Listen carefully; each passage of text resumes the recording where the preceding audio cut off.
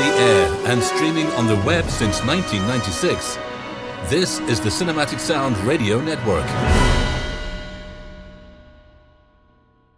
Hello again. I'm Jason Drury, welcoming you to another of the continuing series of film, TV and video game composer interviews on the Cinematic Sound Radio Network.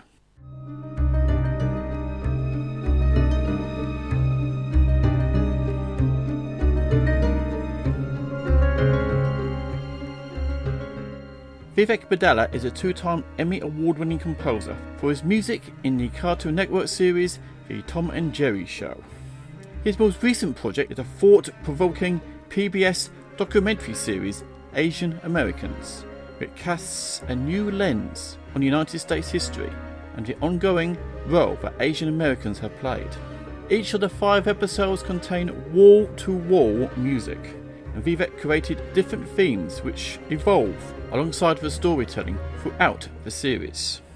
Asian Americans premiered on PBS on May 11th, 2020.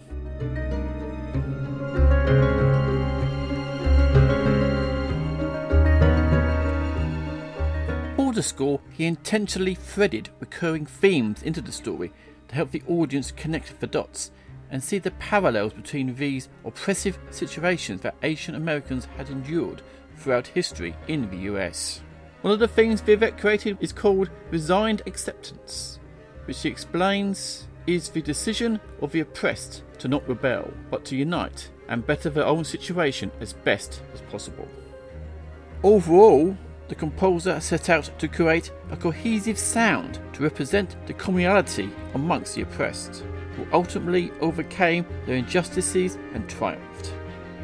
The score is stylistically diverse, featuring jarring percussion, brooding electronica, 19th century European orchestral music, modern rock and bebop.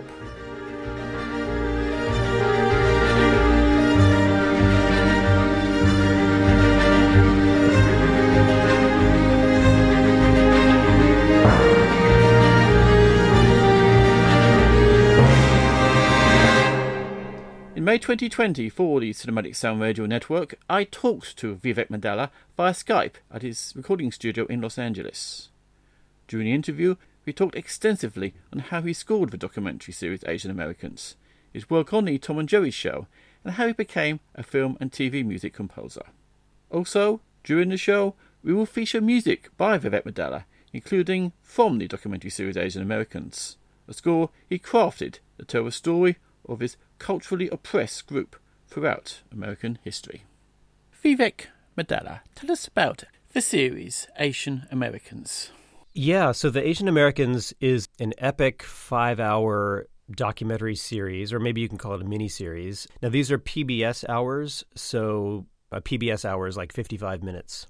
And it chronicles 2.5 centuries of immigration and diaspora issues related to Asian Americans. It's from the point of view of the people, and it's kind of an immersive experience. The series itself is, I think, pretty kind of joyful when you think about the histories of immigrant populations, not just Asian Americans, but all the various people who've immigrated to the U.S. Some of those histories, a lot of them can be pretty dark.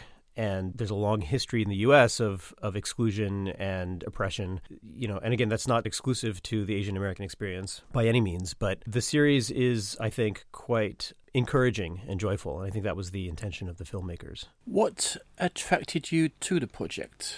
Well, I'm interested in the subject and the topics that the series captures. I'm interested in them sort of in general. I have a strong interest in social justice and other kinds of public policy and history and so on. I've worked with, prior to the series, I had actually worked with one of the directors on 2 or 3 films and like her work a lot. And so when she first approached me, my answer almost reflexively was going to be yes, regardless of what the series was about. And so so it was a combination of the fact that Grace Lee, who's one of the 3 directors, she directs episodes 2 and 4. She was integrally involved, is what originally attracted me to the project. And then the more I learned about it, the more I was interested in the subject. How did you go about scoring the series? Well, whenever I start a project, it usually starts the same. The first thing I do is I have a panic attack. I have a lot of self-doubt, and I'm like, what am I doing? I don't know what I'm doing. Why am I doing this? How did I get myself into this? That's always like stage one of any project for me. And once I get past that, then I can actually do the work. But it's almost like it's a stage I have to go through and process, regardless of what the project was. So sticking with the pattern, that's what I did with the Asian Americans. I first kind of had a freak out about what am I going to do? How am I going to pull this off? And then I started talking to the filmmakers about the stories that were going to be told in the series and how they're going to be told, what role music could play. One of the things about documentaries specifically, and documentaries that are about important subjects, at least for me, I feel maybe a special responsibility to be very sensitive to the material and very precisely calibrate what I'm saying and what I'm not saying. I think with documentaries in particular, modern audiences tend to be very sensitive to feeling manipulated by music. And that's the last thing you want in a documentary like this. You want the material to sort of speak for itself and to draw the audience in. So that's one of the approaches that I initially started thinking about with any doc, but with this one in particular, and had a lot of conversations with the filmmakers, with the showrunner, and with the various directors of the different episodes. One of the things that I really wanted to do was really calibrate precisely how much I wanted to foreshadow things. There are a lot of recurring themes in the show, and I have kind of, I don't want to call them necessarily leitmotifs, but there are musical ideas that accompany those historical ideas. And in some cases they affect them, in some cases they reflect the ideas. And so really sculpting the music to fit exactly what we want to be saying and what we don't necessarily want to say at any given moment. I feel like music can be effective in maybe posing or maybe half-posing questions that the audience can answer themselves. In other words, I think you can sort of plant seeds musically that invite the audience to connect dots themselves without necessarily hitting them over the head with things. Now, having said that, there were many opportunities that I took advantage of throughout the series to actually make very bold musical statements and actually have the music function in a very direct way. So it's a pretty varied score. It's pretty much wall to wall. There's about 4.5 hours of music altogether across the 5 episodes. And it's a very diversive score. Lots of various styles, including percussion, big band, there's rock, there's electronic, lots of different musical styles. Now there's one theme which you describe as resigned acceptance. Can you tell us all about that, please? Oh, the resigned acceptance. Yeah. So there's a theme that I discussed quite a bit with Leo Chang, who is the director of episodes 1 and 3. It's one of the recurring themes in the series, and it's a phrase that he came up with, resigned acceptance, and it sort of resonated with me. The idea was you have, say, a situation of social injustice where, okay, let's take an actual case in episode 1, which is the Chinese Exclusion Act, which was a law that was passed in the 1880s that forbade people of Chinese descent from entering the country, and in many cases for those who were already here from becoming citizens. And if you weren't a citizen, there were all kinds of restrictions. You couldn't buy land or couldn't own land. So in that situation, what does one do? You can work to organize and try to overturn those systems of injustice, which is a lot of work and with a very uncertain outcome. Or you can navigate through that system as it is and try to better your own situation or that of yourself and your family. There are some characters, or actually real people who existed in the 19th century and early 20th century, profiled in the series, who sort of choose the latter. On one hand, we can judge them for that. On the other hand, we can also empathize with the situation. I think we can do both. And that's what resigned acceptance, that concept is. Well, all right, it's too big of a lift to actually try to change the system of injustice, so let me see what I can do to better my own situation within that system. And the reason this can be a dicey proposition is because in the process, often you find that you throw other people under the bus. And you know, sort of like if in one situation there was a South Asian man from North India who wanted to become a citizen and wanted to own land, but he couldn't because of the laws on the books. So rather than trying to change the laws, he actually tried to make a court case that he was white. In other words, in effect, in an effort to most efficiently better his own situation, he did something that further cements into place the system of injustice. He wasn't challenging that the racial injustice was in fact injustice, but rather that he was trying to better his own situation within that social hierarchy. And again, you can't really necessarily blame him because you're in this really oppressive situation, but at the same time, it was a kind of a disreputable thing to do. So this was another example of resigned acceptance. So this was kind of a theme that you see throughout at least episode 1, and it comes in subsequent episodes. And so the question was, what do we do musically? And so I kind of came up with this theme that is a little unsettling, and it feels there's a dissonance with both a raised fifth and a lowered fifth. So you've got a perfect fifth interval, and then you've got these half-step dissonances, and it's a kind of cyclical musical passage. It kind of goes between usually two different instruments. In most cases, it's a woodwind and a plucked instrument, or a woodwind and piano. So I might have bass clarinet or oboe alternating with harp or piano. It's this kind of push-pull of this quote-unquote resigned acceptance idea. And that's a theme that's kind of threaded throughout the series, and especially you'll hear it in episode 1. And again, the idea was to sort of plant the seed when that idea first comes up in episode 1, and then you hear recurrences of it whenever we're bringing it back. And again, the idea is to sort of gently suggest to the audience that there's a connection here without really explicitly telling them. Now, of course, music is intrinsically suggestive. So, and this is all kind of normal film scoring stuff, I think.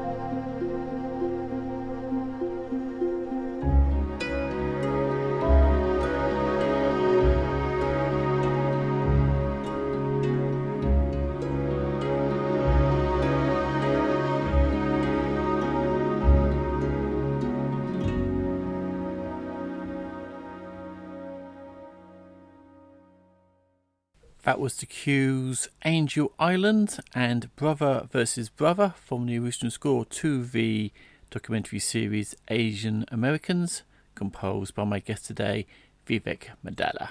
Now Vivek, where was the score recorded and how many musicians were involved in performing the score? Yeah, so I have here at my studio let me put it this way. I have a background in electroacoustics and in physics and engineering, and I spent about 3.5 years building a studio. It's basically where I work and where I spend about 16 to 20 hours a day. And so I kind of have my own sort of mini scoring stage where I can do a lot here, actually. I record a lot of chamber size sections here. I have a drum room and a piano room. I've got a live room for sort of chamber size groups, say 12 to 14 players at a time, depending on the configuration. So I do a lot of double string quartet, triple string quartet, woodwind quintet type stuff here. I recorded the entire thing here in my studio in West LA. And in terms of instrumental configuration, so everything that I play myself, I'm primarily a drummer, so drums, piano, guitars, bass, I just did live here myself. And then strings, woodwinds, and brass. And the configurations, it depended really on the cue and what was needed dramatically. So mostly it's chamber size groups. The typical strings would have been 5-4-3-3. 5 first violins, 4 second violins, 3 violas, 3 cellos. No double bass for mostly string quartet stuff with a 5-4-3-3 configuration. There are a few cues that were larger, as many as 18 strings. Woodwinds were typically soloists. And then there are some where I'm doing a sort of traditional big bands. I think I used 4 trumpets, 4 bones, meaning 3 tenor trombones, 1 bass trombone, 5 saxes, so that would be 2 altos, 2 tenors, 1 bari sax. But I have to tell you, one of the things that I've discovered over the last maybe 2-3 years is that there's a particular brass sound that I've been kind of drawn to. I used it more on this score than I had in the past, and that is a kind of more of a Tower of Power sort of brass section. Tower of Power was and I guess still is kind of a funk group from, I guess, up in the Bay Area, East Bay, Oakland, Berkeley, I think. There was a kind of grittiness to the brass sound that I really like, as opposed to like the Earth, Wind, and Fire kind of super slick LA sound, which is more sort of super tight trumpet, trombone type sound. The Tower of Power sound to me is more reedy.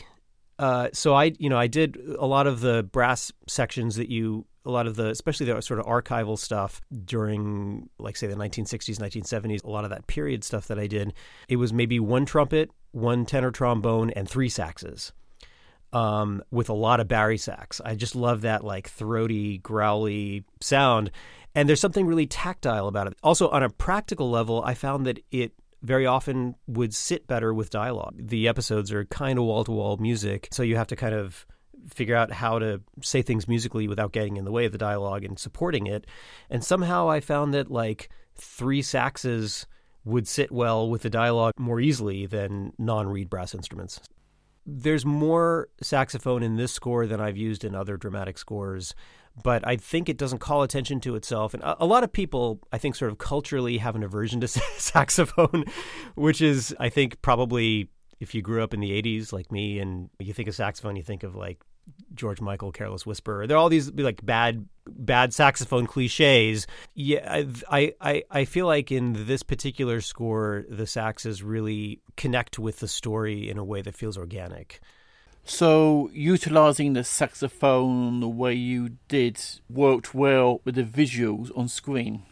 I think so, especially a lot of the stuff that was happening from like the 1930s and 40s big band stuff that I did through the 1960s and early 1970s, where I used more of an R&B kind of sound. Yeah, I think so. Now, there are a lot of places where I used a lot of bass clarinet also. There are ways in which bass clarinet and tenor sax, in my mind, there can be some amount of, in the Venn diagram of expression, there's a lot of overlap in those two circles.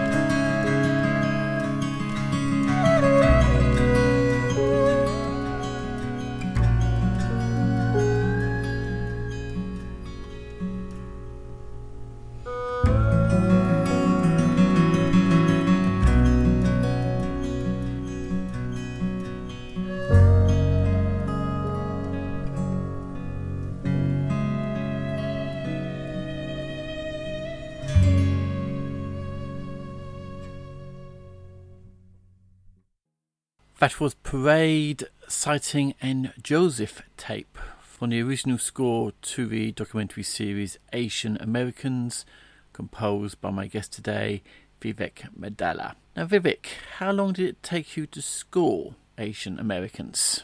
Yeah, I think I started working on the score in earnest probably either October or November.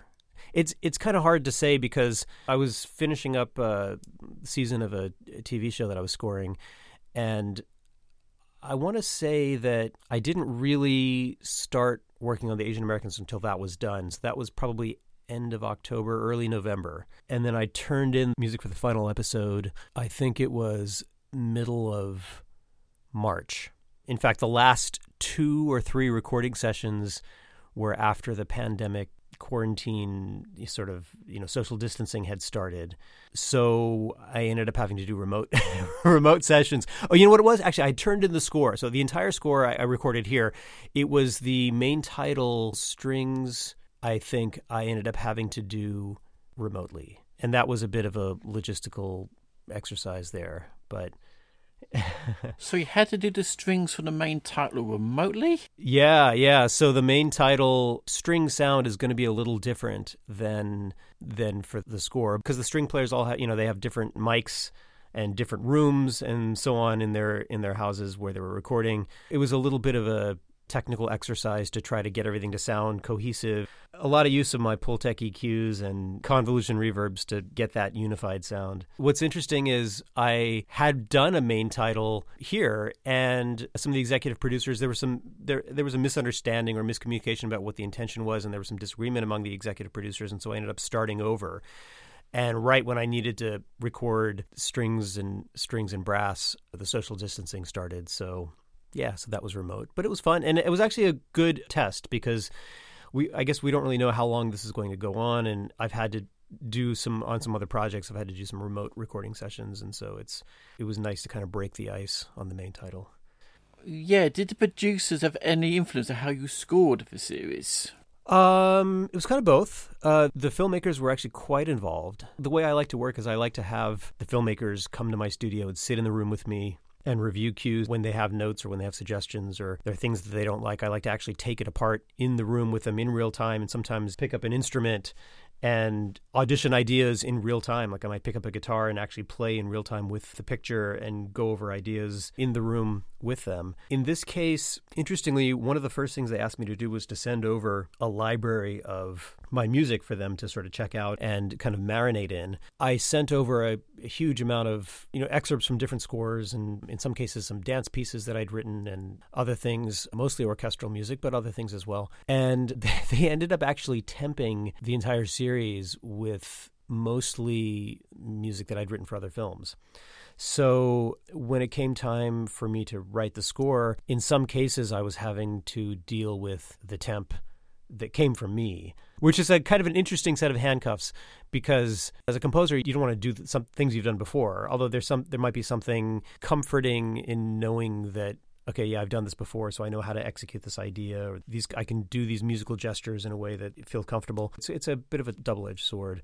A lot of their ideas were based on stuff I'd already sent them. But I also had a lot of ideas for other things, and we talked about them quite a bit, send over mock-ups of things. And I think my process is a little unusual to the extent that while I do use virtual instruments quite a bit, I use a lot of live instruments as well. And my quote-unquote mock-ups or demos generally are not that different than the final product. Because I have the ability to record small ensembles here at my studio, I regularly, rather than mocking things up with virtual instruments, I'll do that as well, but then I'll bring in live players. And I found that a lot of times filmmakers, when they hear music to their picture, they're reacting viscerally in the moment to what they're hearing. So if I say, okay, here's a mock-up, but just imagine that the strings and the woodwinds are going to be live, and what you're hearing is virtual instruments now, even though they may know that intellectually, their reaction to the music, just, again, reacting viscerally in the moment, might be different than if they were hearing the final product. So as much as possible, I try to give them what the final product is going to be, or at least what I imagine it'll be. So yeah, mostly they were hearing something very close to if not the final product.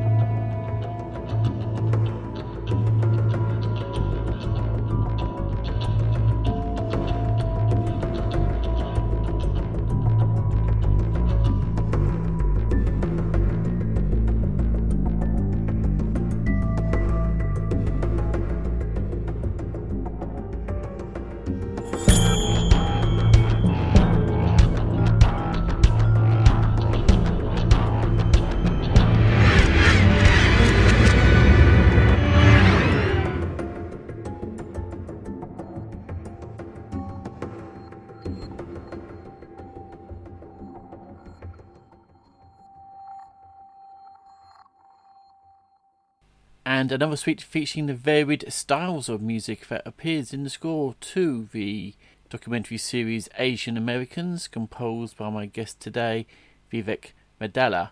Those were the cues: Bay Area, Defining Citizenship, TOS, and 1968.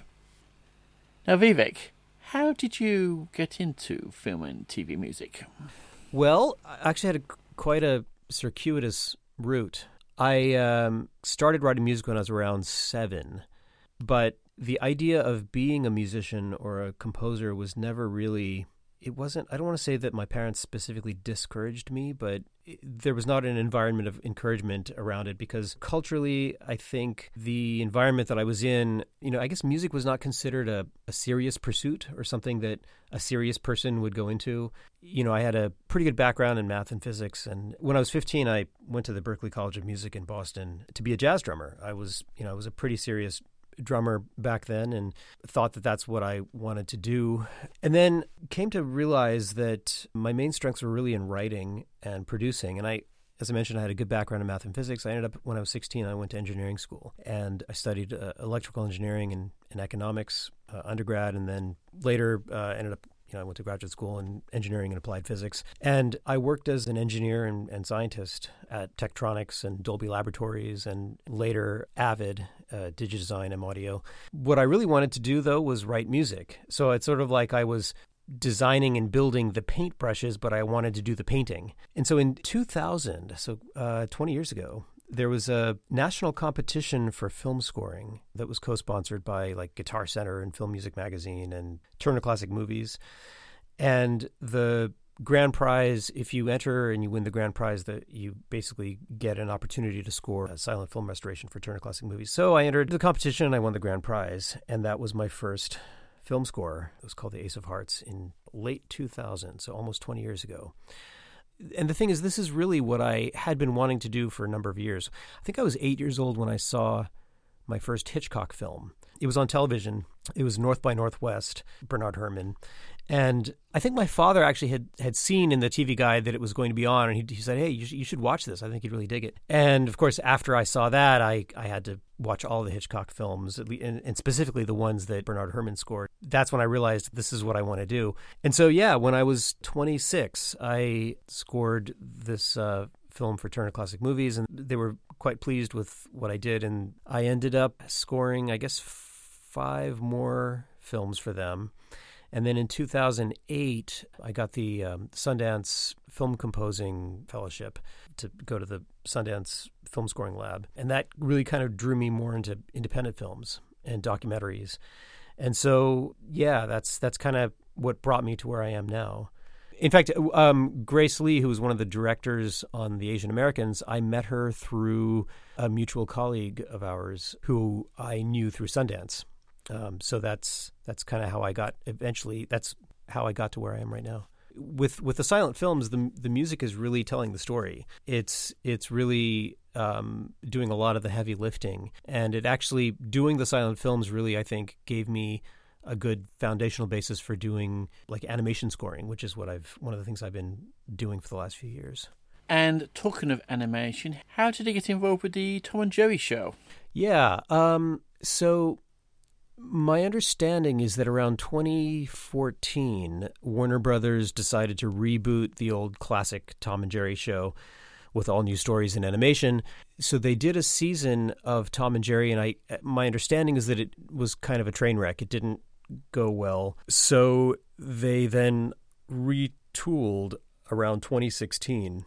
And that's when I got involved. They hired me. Actually, the way I got the gig was my colleague, Dan Blessinger, who's a fantastic recording and mix engineer and also songwriter, who I met actually on my very first film score. He was the recording and mix engineer for the first thing I did for Turner Classic Movies. And then I subsequently hired him for other projects.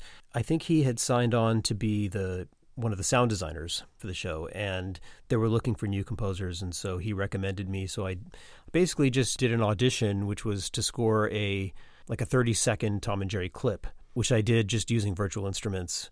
And I guess they liked it enough that they called me back, and I scored one episode, and that went well. And then 124 episodes later, here I am.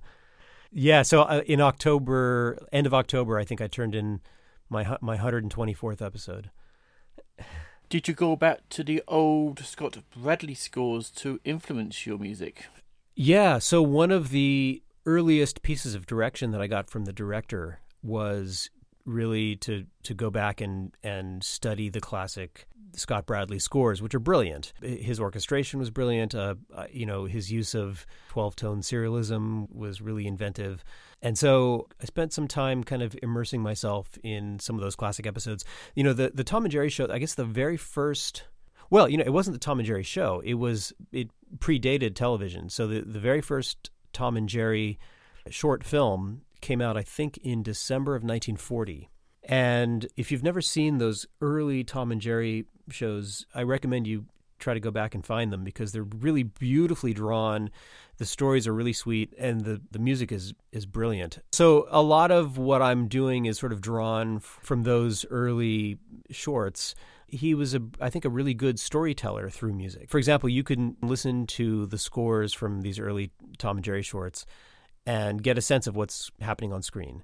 It's not just because the music was very precisely sculpted to the dramatic action, but because there was story in it. It was all melody and all counterpoint all the time, and that's something that I've brought into the scores that I've done as well. The Scott Bradley stuff was, again, 1940s, 1950s, and a lot has happened musically and culturally since then. So on one hand, I'm drawing from the same kind of musical sources I think that he was drawing from, a lot of late 19th century romanticism and early 20th century jazz and big band. But, there's a lot of stuff that happened in the intervening years musically. And so I actually have a much broader palette of musical colors and a sort of a larger base of inspiration from which to draw. So, every now and then you might hear some late 50s, early 60s modal jazz kind of threaded into the Tom and Jerry scores that I'm doing. Every now and then there'll be a Jimi Hendrix reference with the dominant 7, I guess the dominant 13 sharp 9 chord that I'll use, but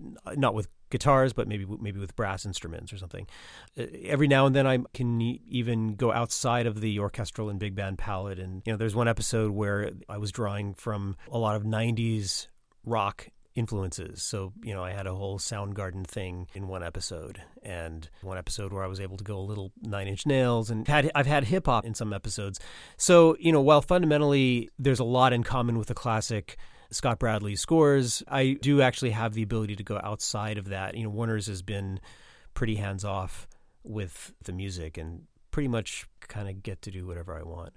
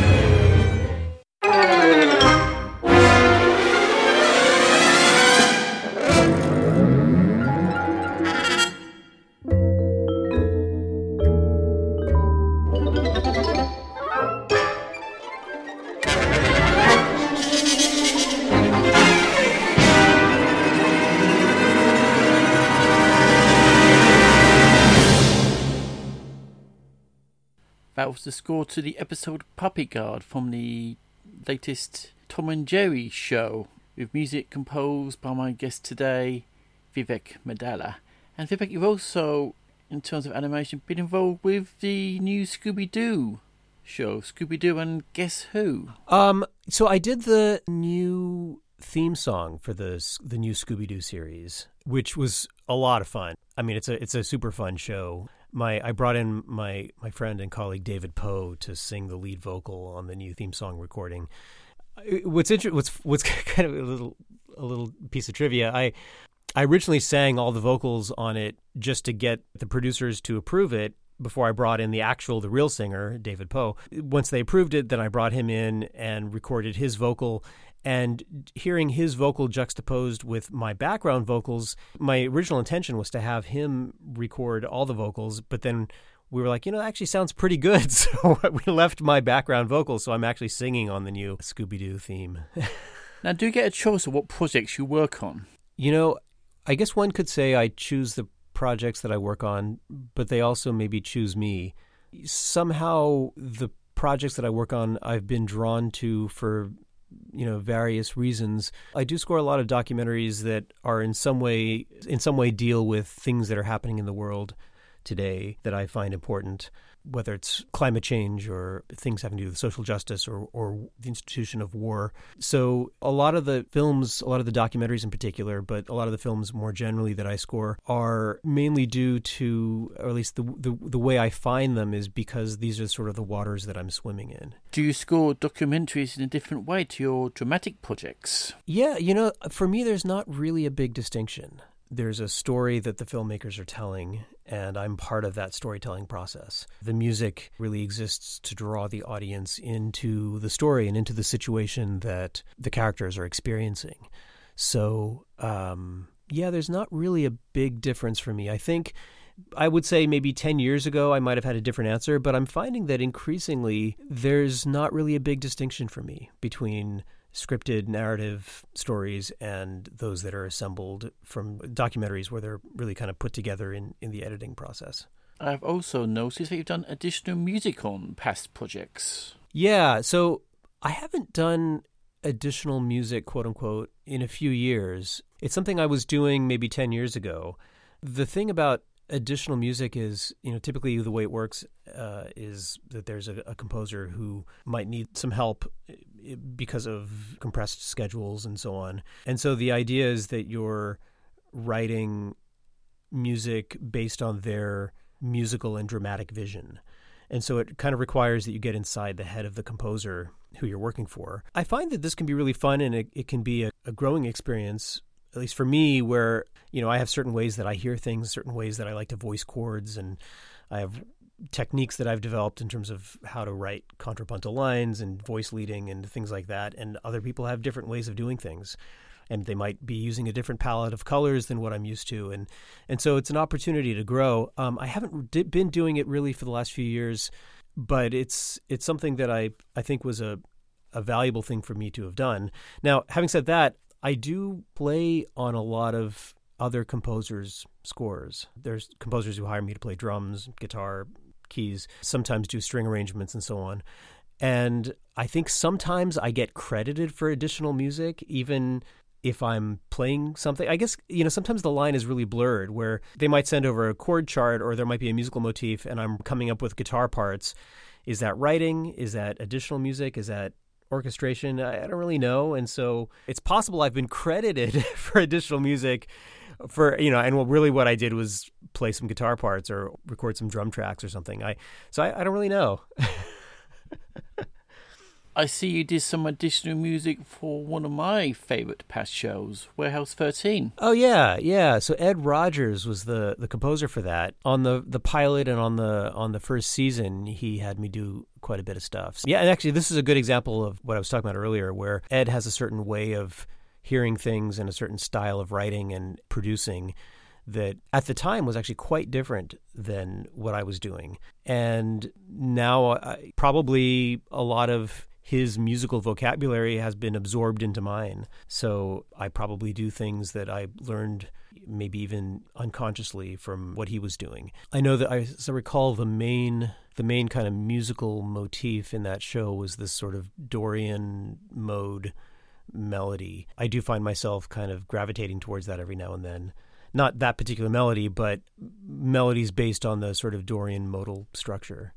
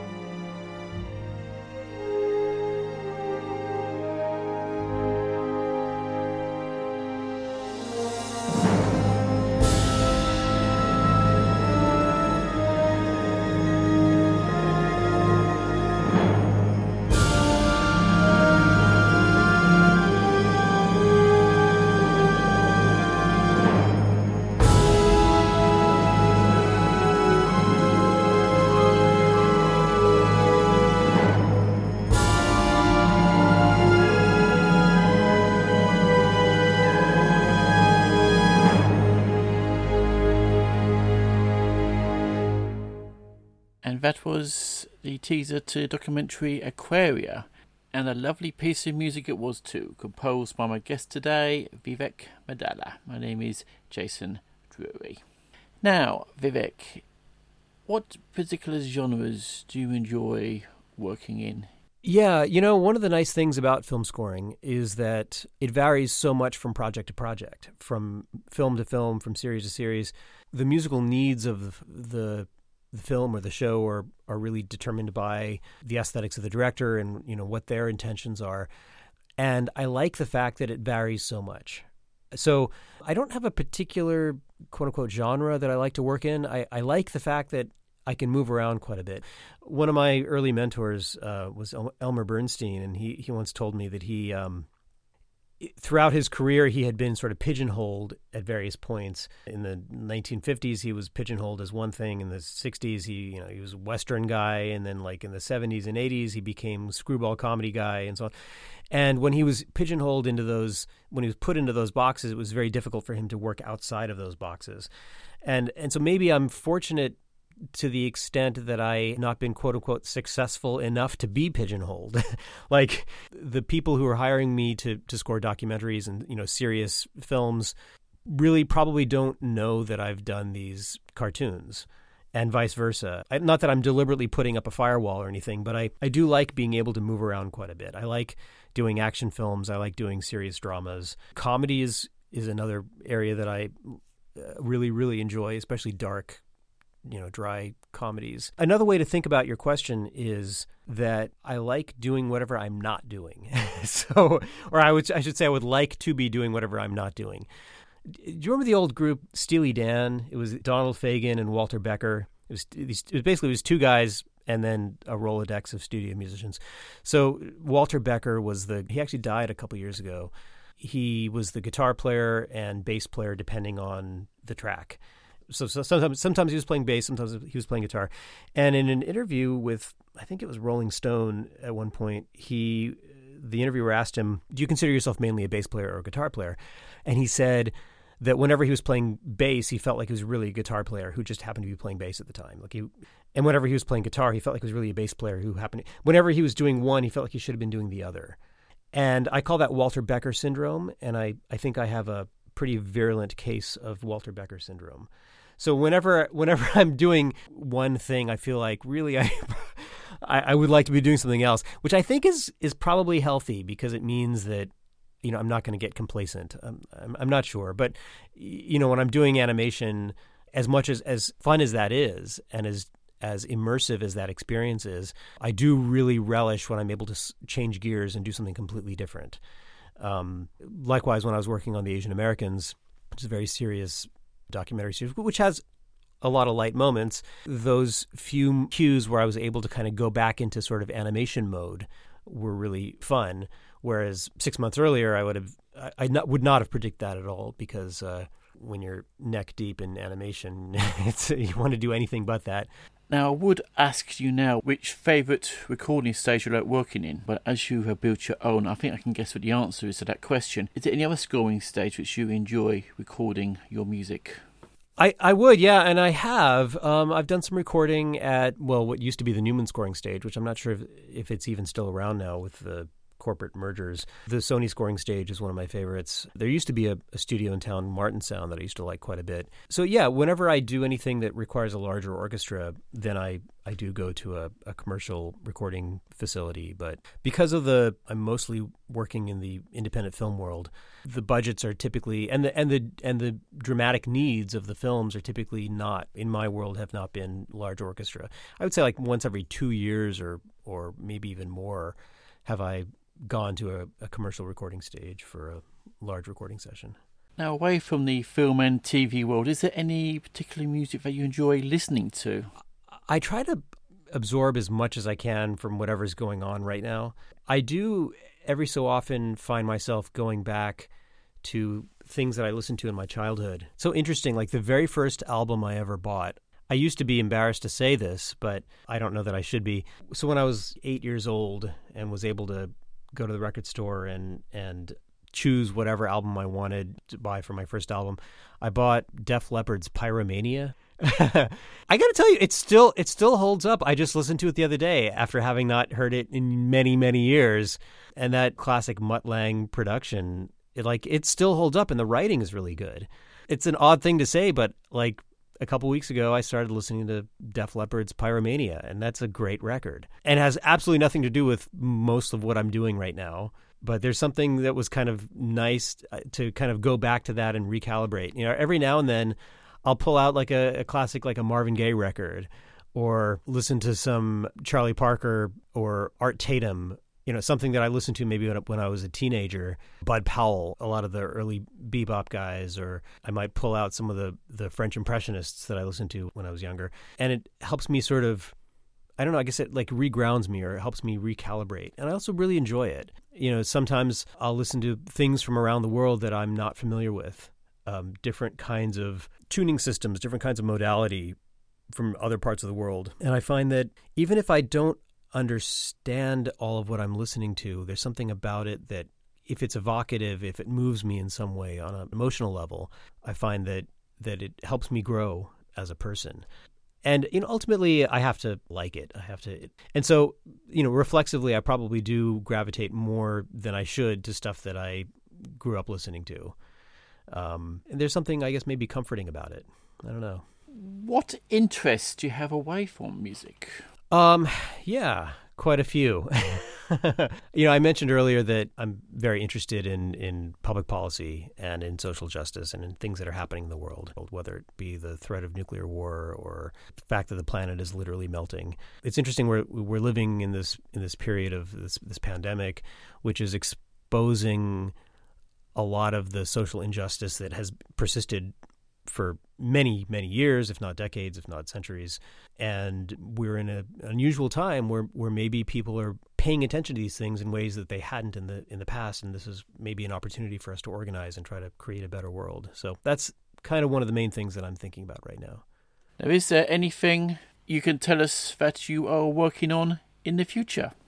Yeah, so there are a few things that I probably can't talk about because they're sort of in process. There are a couple of films that I was supposed to be scoring right now that have been put on hold.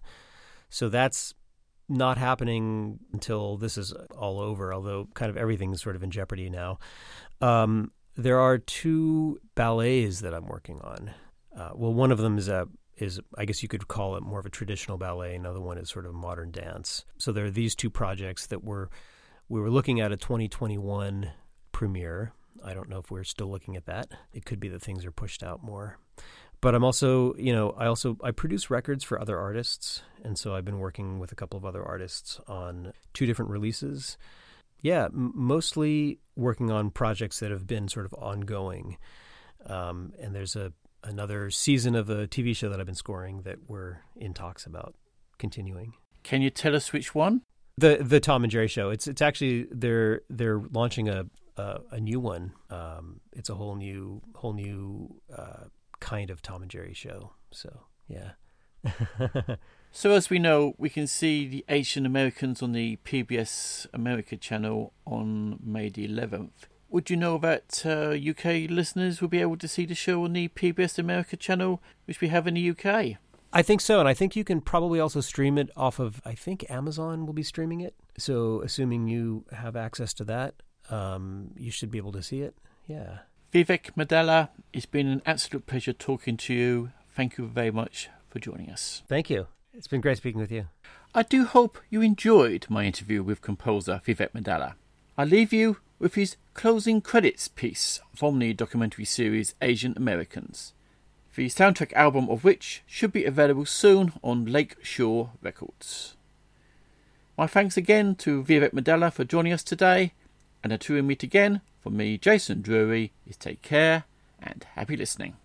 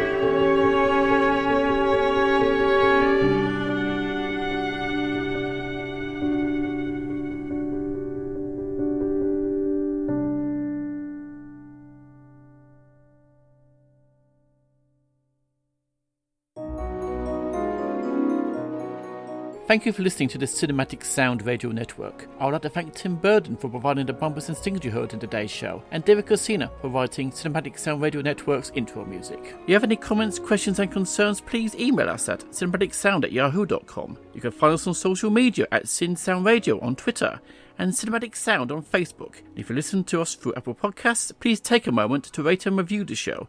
It really does help get the show noticed and helps potential new listeners find the show. And don't forget to check out Cinematic Sound Radio at cinematicsound.net.